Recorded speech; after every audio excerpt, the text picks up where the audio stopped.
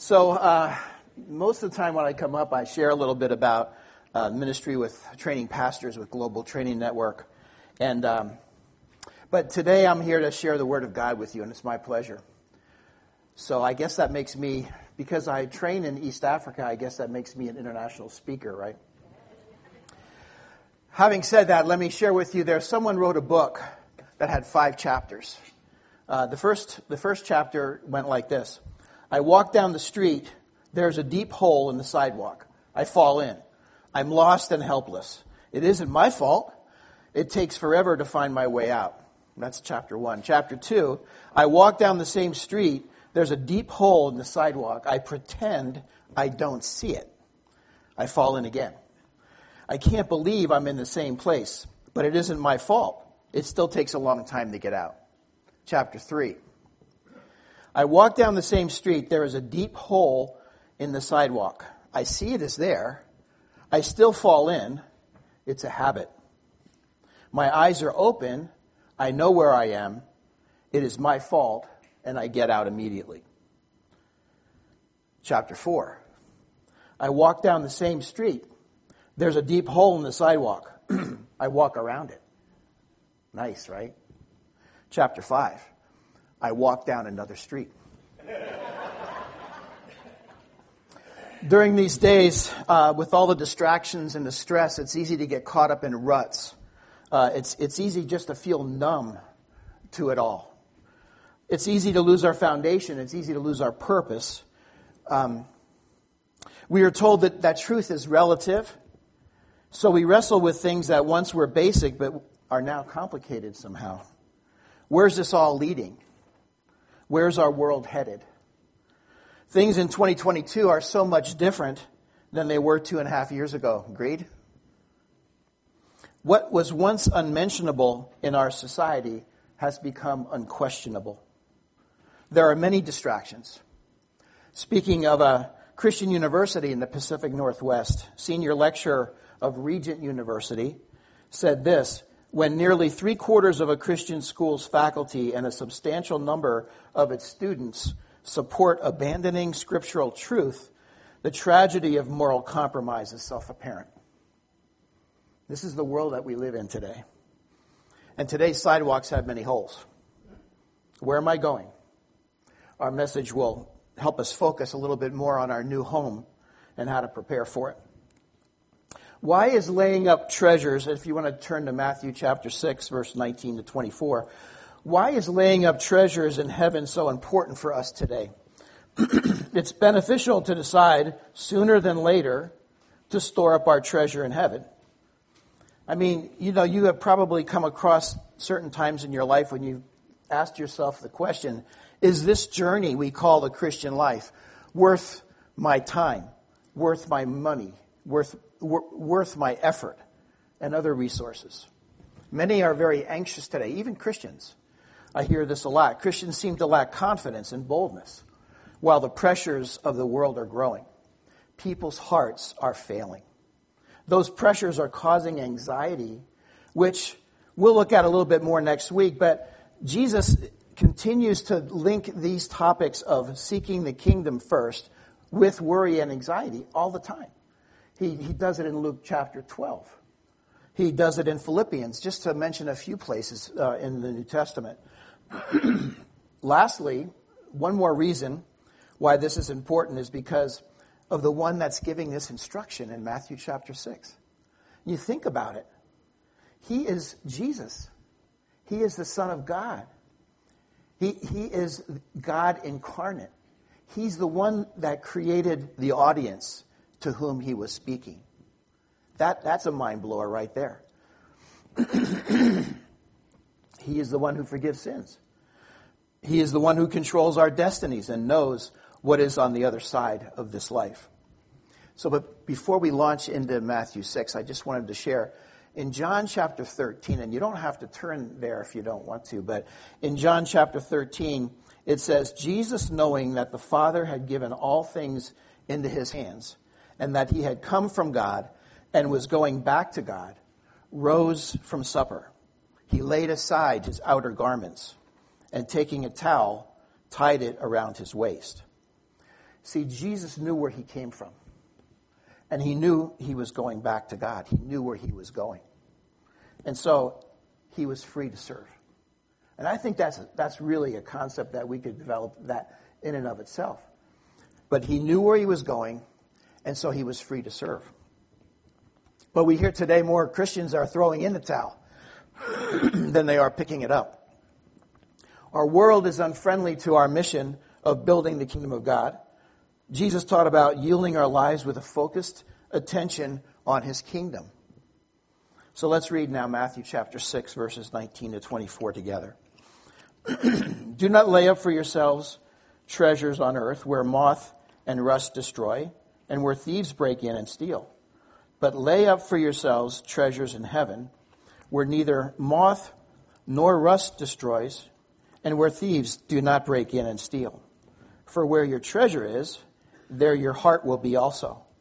The eye is the lamp of the body.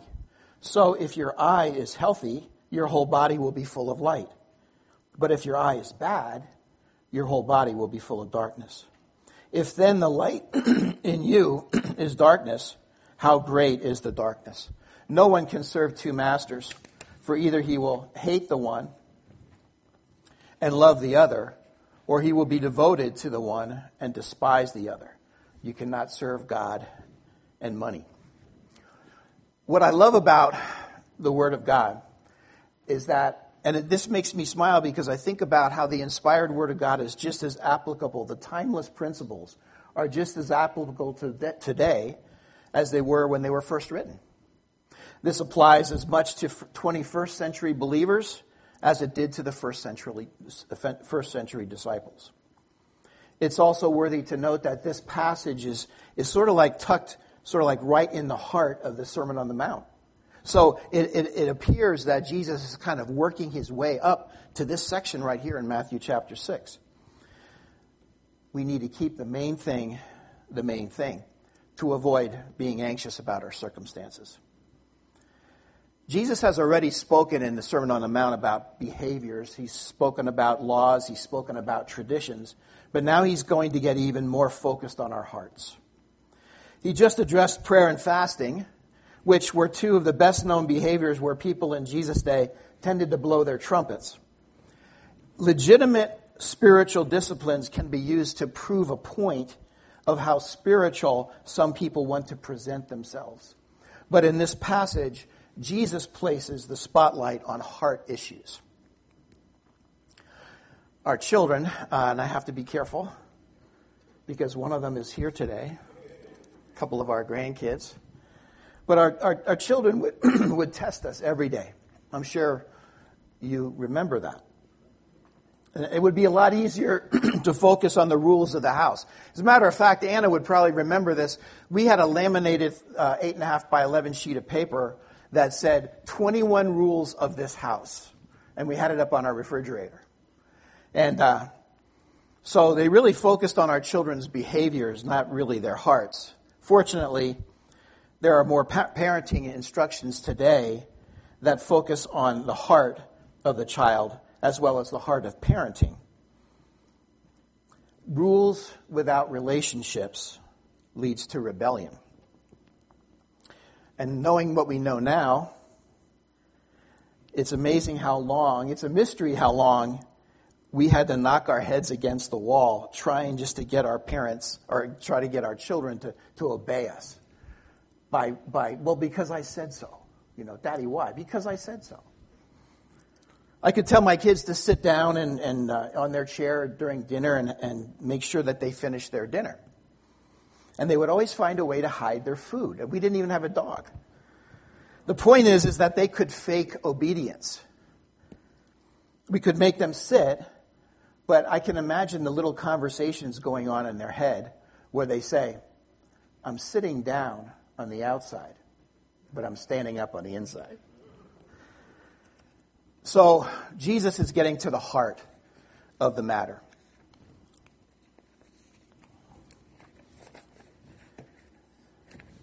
The point of Jesus' teaching in the Sermon on the Mount is that we are to act the way our heart, guides us to act. In verses 19 to 21, Jesus contrasts laying up treasures in heaven with laying up treasures on earth. And he says, the conclusion of that section, where your treasure is, there your heart will be also.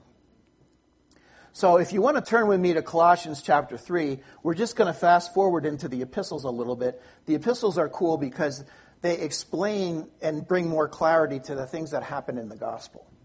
So in Colossians chapter 3, verses 1 to 4, Paul said this, "If then you have been raised with Christ, seek the things that are above, where Christ is, seated at the right hand of God. Set your minds on things that are above, not on things that are on earth. For you have died, and your life is hidden with Christ in God. When Christ, who is your life, appears, then you also will appear with him in glory." So in Matthew 6, we see Christ's focus on the heart. We learn in Colossians that our life is hidden with the risen Christ, who is seated at the right hand of God. Not only that, but Paul says to the Colossian believers, they have already been raised with Christ, and to keep setting their minds on things above, where Christ is in heaven. Paul is saying that we have died with Christ, and now we are raised with him, and have already been given a new home. Since our identity is already in Christ, we now set our minds on things above. And it makes perfect sense, doesn't it? That since our identity is rooted in Christ and our life is hidden with him, that we live out what is already true about us. This is true. And we're living it out. We're learning how to live it out. So we adjust our lives consistent with who we are already in Christ. We're not trying to be something that we are not.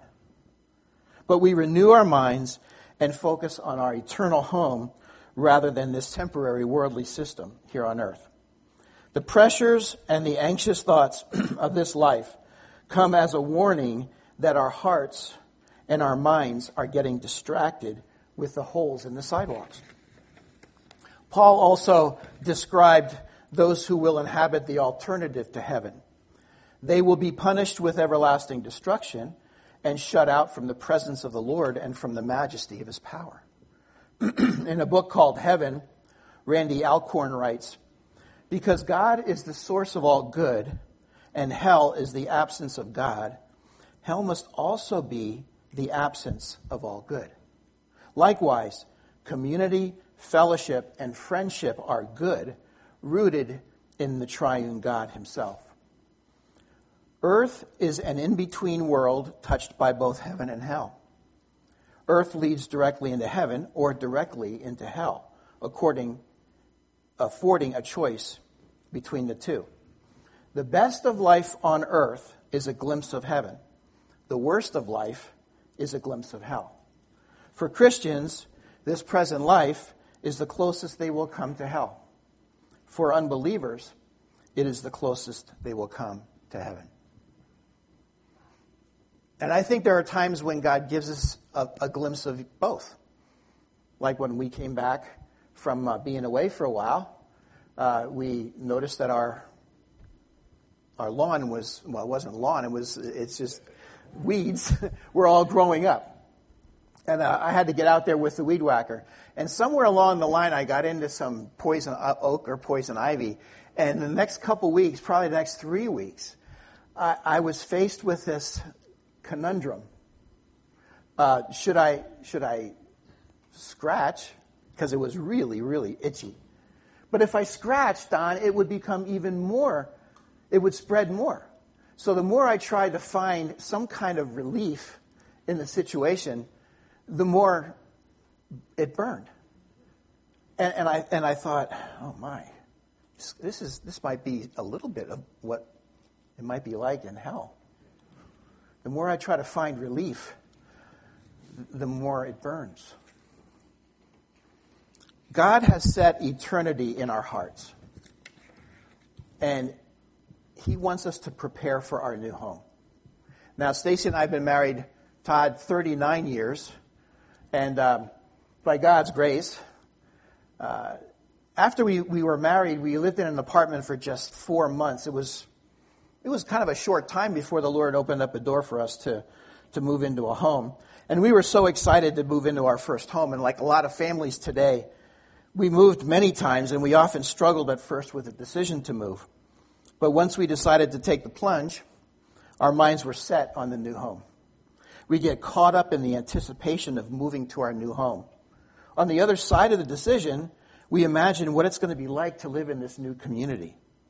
We invest heavily in the new house with a down payment and strengthen our resolve to make a smooth transition. After all, this is a decision that involves the biggest investment that we're ever going to make in our lives. Unlike renting a place or camping in tents, when we live in a home, we tend to accumulate things. Is that the case? We tend to, we tend to accumulate things. Yeah. And so in preparation for our move, Stacy and I would begin to sell things. We began to purge. Whatever we didn't sell, we usually gave away to friends or to the local Goodwill. Some things have emotional value, but once we make the decision to move, we leave things behind and we don't look back. I rarely think about what it was like to live in places in the past, what it would be like to move back there. I've long forgotten the things that we gave away or sold for just a fraction of the cost that we paid for them. That's part of the difficult thing about purging, right? Well, I hope you're relating. Yeah, I'm glad you're relating, Eugene. Some things we have taken cross-country only to wonder why we brought them along in the first place. Some of my books I took around all over the country, and really the only thing that I gained from all the effort was like a sore back. Here's the point. When we move to our heavenly home, we're not taking anything with us. And everything that we've carted around on earth will be long forgotten. When we arrive at our heavenly home, we won't look back because the joy of heaven will be unsurpassed from any memory that we have here on earth. Tears will be wiped away. We're blessed. Isn't it true? We're blessed when we even think about it, when we imagine. Like, I can only imagine what it will be like when I walk by your side. I can only imagine what my eyes would see when your face is before me. I can only imagine. I can only imagine when that day comes and I find myself standing in the sun. I can only imagine when all I will do is forever, forever worship you. I can only imagine. Surrounded by your glory, what will my heart feel? Will I dance for you, Jesus, or in awe of you be still? Will I stand in your presence, or to my knees will I fall? Will I sing hallelujah? Will I be able to speak at all? I can only imagine. It brings glory to God when our minds are fixed on things above, and God loves it when we are unhindered and untethered to the things on earth. The second part of this passage is a set of statements in verses 22 and 23 of Matthew 6 where he relates to a healthy eye and a bad eye. He says, the eye is the lamp of the body. So if your eye is healthy, your whole body will be full of light. But if your eye is bad, your whole body will be full of darkness. If then the light that is in you is darkness, how great is the darkness? And when I read this, I thought, he's not talking about 20/20 vision. He's not talking about having an astigmatism. He's not talking about having cataracts. He's talking about what goes into the mind and the heart through the eye and how that impacts the inner life. He's taking a physical aspect of our body and linking it to the inner life of the spirit. In Jewish literature, the eye represents the gateway to the heart. Jesus' audience would have thought about the eye in terms of a lamp that reveals or shines a light on the quality of a person's heart. He's helping us to evaluate the health of our inner life based on what we are taking in through our eyes and how that impacts our inner life, which eventually guides our decisions, which eventually then guides our destinies. Jesus challenged his disciples in Mark chapter 8, why are you discussing the fact that you have no bread? Do you not yet perceive or understand? Are your hearts hardened? Having eyes, do you not see? And having ears, do you not hear? Jesus speaks to us today as he spoke to his disciples around the Sea of Galilee. And I ask the question, how can I have eyes but I don't see? How can I have ears but I cannot hear? But then Jesus links the disciples' eyes to their hearts and to their faith. Jesus is getting to the heart of the matter. To invest our treasure in heaven, we must see with eyes of faith. Another wise instructor on this topic is the Apostle Paul. Who better to teach us about the eyes of our heart than the one who was struck down on the road to Damascus by the blinding light of the radiance of Jesus? You know the story. Saul was on a rampage. He was persecuting Christians, and Jesus appeared to him. He saw Jesus in the midst of this blinding light, and afterwards his name was changed to Paul. The Apostle Paul talked about the eyes of our heart and prayed about it for the Ephesians in chapter 1, verses 15 to 20. And if you want to put a little bookmark there, that would be great, because we're going to come back to it a little bit later. I have a prayer I want to conclude our time with today. But Paul is praying for the eyes of the hearts of the Ephesians. He's saying that the eyes of your heart would be enlightened so that you would know the hope to which you have been called, that you would know the glorious riches of the inheritance, your inheritance in the saints, and that you would understand the surpassing power of God toward us. So Jesus and the Apostle Paul want our eyes to be opened so that we will store up treasures in heaven. But our heart must be engaged to act by faith in Jesus' command. The third thing that he does in this passage in verse 24 is he hits even closer to home. I thought that was enough. But now you're taking me even deeper. You're even talking about my destiny. And Jesus says it's not a matter of your outward behaviors. He's talking about who is our master. Jesus said it. Bob Dylan sang about it. And I believe it. You're going to have to serve somebody. Well, it may be the devil, or it may be the Lord, but you're going to have to serve somebody. It's funny, you know. Bob Dylan was an icon in the rock industry, and somewhere along the line it was said that he had a conversion experience, and he wrote this album, put out this album called "Slow Train Comin'," and this song was in it. Probably remember, maybe some of you. I'm not the only one. Where our treasure is, our heart will be there as well. Whatever our eyes focus on, our heart will be there also. Whoever our master is, our heart will find its devotion to that master, and we will walk either in light or in darkness. It was no surprise that the Pharisees had a different master than Jesus.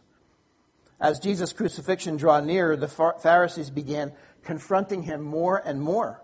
In John 8:12, Jesus said, it says of Jesus, "I am the light of the world. Whoever follows me will not walk in darkness, but will have the light of life." I know where, watch this again. I know where I came from, and I know where I'm going. And for believers, we know where we're going, right? So we can pick up the towel. Matthew 6:19 to 24 is not just a collection of unrelated sayings. There's a clear relationship between the way Jesus begins this section and the way he concludes it. He tells that where our treasure is, our heart will be there as well. Then Jesus tells us that we can only have one master. Jesus makes it clear. I'm so grateful that he does. He doesn't give me a whole lot of choices. He gives us two. I appreciate when Jesus makes it easy, because I think I'm a simple man too, John. I mean, we will either go to heaven or we'll spend eternity apart from the presence of Christ. We will either be enslaved to money or we will serve God. I'm not sure where you are spiritually right at this moment, but sometimes I feel like I walk down the same sidewalk falling into the same holes. Ask my wife. Anyway, did I say that? Strike. Sometimes the only way that you and I will understand the timeless truths in these passages is to have eyes to see and to understand. What do your eyes tell you today? What is your heart's focus? Where's your treasure? Are you still heavily investing in a worldly system that is passing away? Is your focus on your earthly home, or are you purging and preparing for your future home? You may ask, well, how do I know I need to purge? And I would just simply say, are you feeling anxious about this life? As you look around and you see all these blessings, do you feel anxious about it? That could be a yellow light or perhaps even a red light, that we're focusing on other things than where we should. In studying Matthew 6, you may sense God wants you to make a slight adjustment. You can look around the room and say, well, at least I'm not like this guy over here, or that gal over there. And well, yeah, but I concede I need to make a slight adjustment. Okay, I'll make a slight adjustment. Well, I have a friend who wrote a book called Heart Shift, who met a genuine missile scientist and asked them, what are the tolerances you build into the trajectory when you blast off and head to the moon? For example, after you blast off, he asked, could you be just a little off, like, say, a couple of degrees off on your flight plan, without it being such a huge problem? And the missile scientist said, 2 degrees? Just be off 2 degrees? He went to his calculator and he put in the very approximate distance of 217,614 miles from the Earth to the moon, depending on the time of year and the apogee of the moon's orbit around the Earth, of course. Be just 2 degrees off from when you blast off, and roughly taking into account the time and the distance traveled, you'll miss not only your point of orbital entry, but you'll miss the moon by a measly 11,121 miles. Add in enough time and distance and be just 2 degrees off, and you'll miss your target by miles. Just be 2 degrees off from a right heart attitude. Add in enough time and distance, and your entire life can end up miles from God's heart. Some may recognize that they are in a hole today, maybe for health reasons, for relationship or financial challenges, maybe ill-advised business transactions, or perhaps even unforgiveness. Sometimes when we're in a hole, it's easier to get focused on the hole that we're in. And we forget that there's another sidewalk that Jesus offers us. You don't have to stay in the hole or continue in this path, because Jesus walked this new path for us before we were even alive. And at the end of that path, he died for us. But wait, there's more than that. The resurrected Christ actually sent his Holy Spirit to live inside of us so that we would have the comfort and have the instruction and be able to know how to live this Christian life on that new sidewalk, on that new path. Jesus died for us on that path.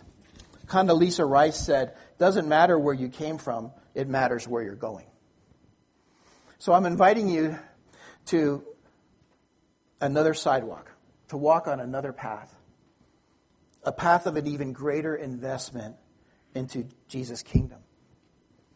If you want to be sure where you're going for eternity, please talk with some people here after the service, because heaven is a glorious place with streets of gold and maybe even sidewalks of gold, I don't know.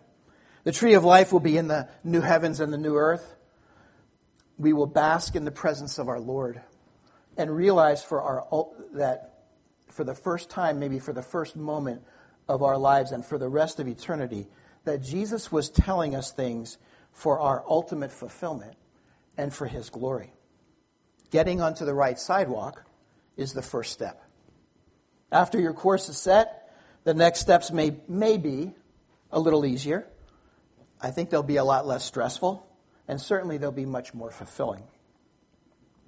To decide to live for Christ and to serve him in his kingdom means making the best and biggest investment of our lives. There's nothing more important in life than this decision. We can together walk in the joy of investing together in our future home. For takeaway here just a little bit. Some of us might be thinking that we're talking exclusively about money, laying up treasures in heaven. But how about just being a little bit bolder in verbally sharing the gospel? Because the window for that is closing. And we need to make every opportunity count. How about foster parenting? Some of you have done that. How about adoption? We can invest in the next life by doing something like that. Taking in, caring for an elderly family member, or serving a widow in the community. At least being more intentional about giving to kingdom work, balanced with taking care of our own needs for daily living. So as we begin to finish up and wrap up our time together, thank you so much for your attention. Look with me to Ephesians chapter 1.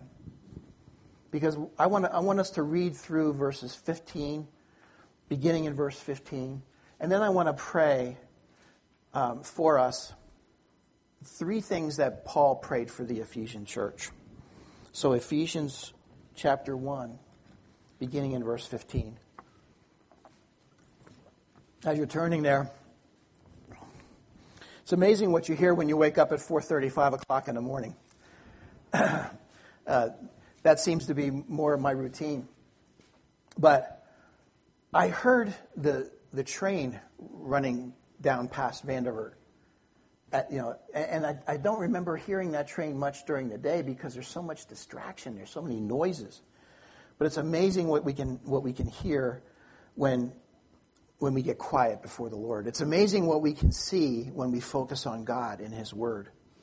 So read along with me. Let's pray together too as we close.